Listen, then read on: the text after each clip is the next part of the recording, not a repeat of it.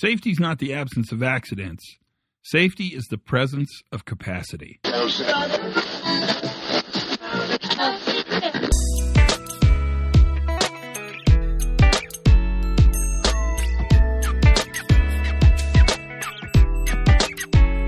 Hi, everybody, and welcome to the Pre-Accident Podcast. I am your host today. My name is Todd Conklin. How are you?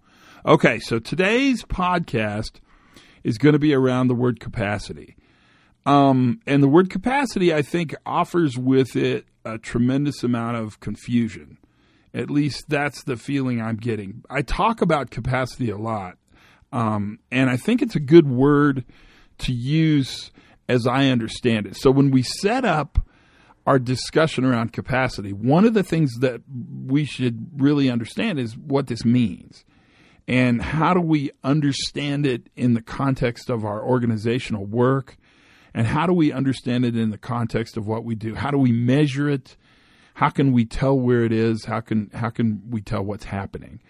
And so that's really what this discussion is going to do. It's going to talk in detail, at least a little bit, around the notion of capacity. I'm going to freewheel it because I think that's the way to do it. But I think this will help people at least a little bit understand why it is we use this word. So without much more debate, let's go into the word capacity. So if I were going to define capacity, it would have a couple definitions. I mean, and I guess we could look these up. A dictionary is a great place to go to understand sort of the socially constructed meaning around a word. But remember, meanings aren't in words. Meanings are in people. And so the dictionary helps us understand how our contemporary society defines a word. And this, I think, will help us a little bit. There's sort of two ways you can look at capacity. The first way is capacity is the maximum amount that something can contain. So I have a 16-ounce glass, and I have 16 ounces of lemonade. If I pour the 16 ounces of lemonade, I will fill the glass up all the way to the very tippy top, to the rim, to the brim, and it will carry no more. That glass is at capacity.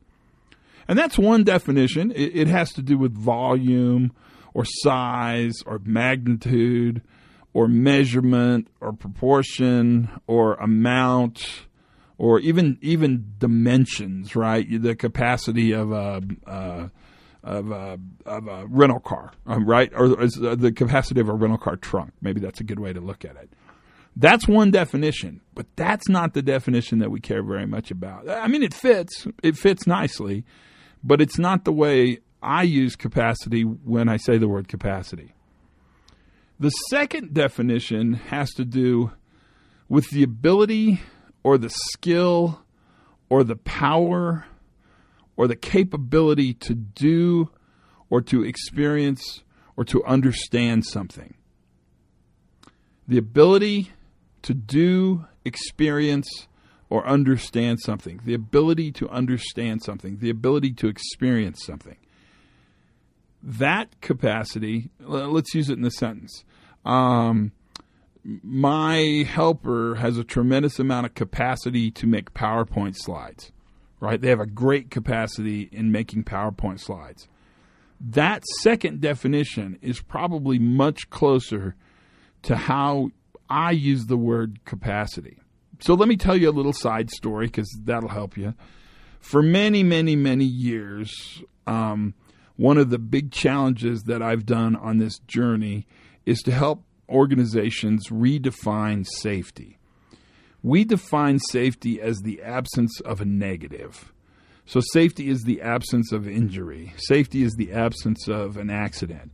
Safety is the absence of an event. Those are really quite horrible ways to define a reliable and stable system because you're actually defining the system and understanding the system by counting what failed in the system. I've always thought it was goofy, and I mean that, goofy, that our metrics for safe performance in an organization is that we measure the number of people we hurt. What we're missing when we measure the number of people we hurt are the virtually unlimited number of times workers do high-risk work and don't get hurt and don't fail. We almost discredit the fact that the system's normally stable, normally reliable, and normally incredibly productive in order to value something that's easy to measure, and that is where exactly the system failed. So I made this slide that said safety is not the absence of accidents. Safety is the presence of defenses. I never liked the word barrier, although in process safety and for you safety engineering people, I understand barrier because it's between the energy and the worker. I mean, I get why it's there. But from a communication standpoint, barrier seems like something that sort of makes it hard for the worker to be safe or to be successful. I love the word safeguard, but safeguard oftentimes leads towards engineering controls, as does defenses. I really like the word control, but that kind of got confusing, but it's the same idea. All these ideas, defense, barrier, control, safeguard, they're all the same idea. They're just different ways to sort of trigger that thought. Remember, meanings aren't in the words, they're in the people who use them. And some industries, oil and gas for instance, are really comfortable with the word safeguard. Whereas other industries, the nuke world, they're really comfortable with the word defenses. Some organizations really like the word barriers. Lots of places like the word control. But all of those seemed really linear to me. I mean, that's not exactly what it is we're trying to think about or what we're trying to do. And so I thought, well, I don't know what to do about this, but I'll stick with defenses and kind of illustrate my thinking. And I was given a presentation someplace, and Sidney Decker was there, and he came up to me and he said, that first slide is really normative. It's really old school, and it's a little bit linear. We know that human error is never causal. That's how he started this conversation. And that safety is not the absence of accidents. It's really the presence of some other word. Think of a better word. Well, I had to present in like 2 minutes. I mean, he did that right before I went up to give a presentation to a whole giant auditorium full of people, of course. And I thought, well, it's really kind of this notion of capacity. And so I replaced it with capacity, and it made the cut. I don't know how I made the cut. And I'm not sure it's the perfect word, but I think it's a good word to talk about what it is we manage, which is the presence of positive. It's the presence of safeguards. It's the presence of engineered controls. It's the presence of administrative controls. It's the presence of rules and policies and procedures and regulations. It's all the things we do that don't allow a system to fail, but in fact allow a system to succeed. All the things we do that don't keep a system from failing, but they allow a system to succeed. And that's how I use the word capacity. So how do you measure it? Well, you can't measure it using traditional understanding of reliability. You can't say that we measure capacity by counting the number of people we hurt. You have to measure capacity by understanding your ability for your system to fail, recover, and learn. So when the software industry talks about chaos monkeys, where they send a piece of software into a system and fail the system on purpose so that they can actually measure how long it takes the system to identify the problem, fail, recover, and get better and learn, what they're actually measuring with that chaos monkey is capacity. But it's hard for some of us because you can't go out and injure a worker and see how long it takes you to identify the worker's injured. That's not going to help. Well, it'd be mean. What you have to do is think, how much capacity is in my system so that when it fails, the system has the ability to bend and stretch. The failure happens. It's in motion because complex systems are never stable. They're always in motion. The system fails and recovers and bounces back, and in many cases comes back to a stronger, more robust system than it was before it failed. That is capacity. And so if you think about capacity, it's how much resilience does your system have? How robust is your system? How much recovery does your system have? How many defenses are in your system to make it better? Capacity is the ability to understand work, but not just work. It's the ability to understand successful work and its resilience or recoverability to handle normal failure as a function of operational variability. That's a pretty fancy pants sentence, I'll grant you. But what I'm saying is, you got to plan to fail. And when you do fail, does your system fail safely? Does it fail stably? Does it fail operationally so that you have the ability to pick up and do what it was you were doing before the variability happened in that process? That idea is really important. That's a kind of a brief definition of capacity. So does my system have the capacity to fail and recover? Well, the only way I'll know that is by going out and actually looking at my system and talking to the people who use my system and asking questions about the many ways the system could fail, and when it does fail, the most important ways to recover. So I was thinking about this. A great example would be your laptop computer that you carry with you. How often do you back it up, and why do you back it up? Because mostly you don't need the backup. In fact, I would suggest you almost never need the backup until you do. But when you need the backup, it's vital. It's everything. It's the most important thing in the world. That backup is capacity. And you have to ask this question: do I have enough capacity? Am I backing up enough times? Is my capacity large enough? Is my backup drive big enough? Am I gathering the right things? Am I mirroring my entire computer? Because all of those things are going to matter, not during normal operations, because you don't need the backup during normal operations. It's going to matter when you spill a Coke on your computer, or when you drop a bowling ball on your computer, or when somebody steals your briefcase out of the back of a classroom. All those things are incredibly possible. They're hard to predict, and they don't happen often, but they all could happen. What you manage in your organization are not accidents. In fact, there's a good case to be made that accidents manage you. What you manage in your organization is much more than accidents. What you manage in your organization is the organization's ability to recover.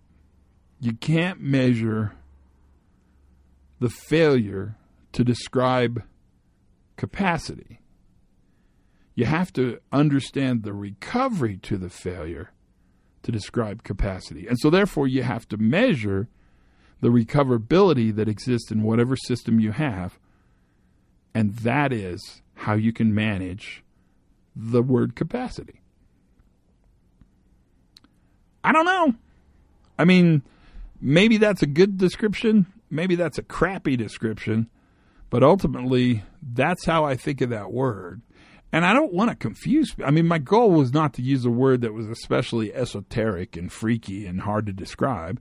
That's the last thing I wanted to do. I just didn't want to use a word that was incredibly linear and that somehow meant that every single system has to have a hardcore engineered control to it before it can work. Because it's more than just hardcore engineered controls. And yet it includes hardcore engineered controls. It's the capacity for the system to flex and bend and then recover. Not to break, because that's a system that has no capacity, but to flex and bend and recover. My last example, and there are tons, but the one I think about a lot are the way we've organized aviation travel in the United States for sure, but kind of in the whole world. We use a system called hub and spokes. So we have hubs across the United States. Depending on what airline you fly, you know exactly. If you're Delta, You know that Salt Lake's a hub. You know that Detroit's a hub. Atlanta is a gigantic hub, right? And those hubs have little tiny flights that go out to the rest of the world. And so if I fly from Santa Fe, New Mexico, I have to take a spoke to Denver, which is a hub, and then I'll change planes in Denver to, let's go to Tucson, to another plane that goes to Tucson, and that's how I get to Tucson. That's a hub and spoke. That's how we've got that system organized. And it's a great system when things are normal. When the weather's good in Chicago, or the weather's good in Atlanta, or the weather's good in Detroit, or the weather's good in Salt Lake, it's a pretty good bet I'm going to make my flight. But one simple problem at any place will drop that whole entire hub and spoke model in seconds. So my flight leaves at 1 p.m., but the flight that's going to pick me up was a hub and spoke from Philly to Detroit, and then from Detroit to Albuquerque, right? That's kind of a classic hub and spoke. There's maintenance issues, and it can't leave Philly, which means it doesn't get to Detroit, which means it doesn't get to Albuquerque, which means I don't get to Denver, which means I can't go to Tucson. That's a system that, when it works well, is very, very effective. But any kind of variability in that system, and it's brittle, it snaps, it breaks, and it fails. It fails in timing. It fails in the ability to carry me where I need to go. I just don't get where I'm going. You're basically one snowflake in Chicago away from missing every single flight. That is a system that is very good at making money and being efficient, but it's very bad at having the capacity to manage off-normal conditions or variability. That is the definition of capacity.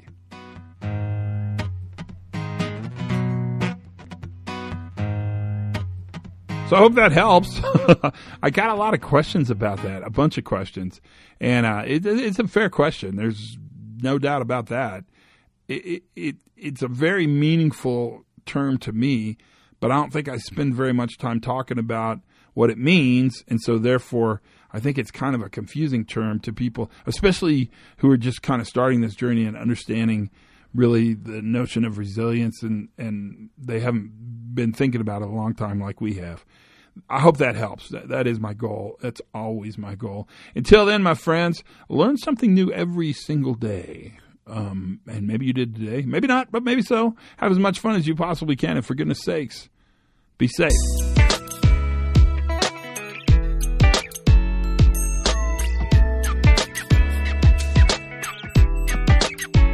Good goes around and around and around. Good goes around and around.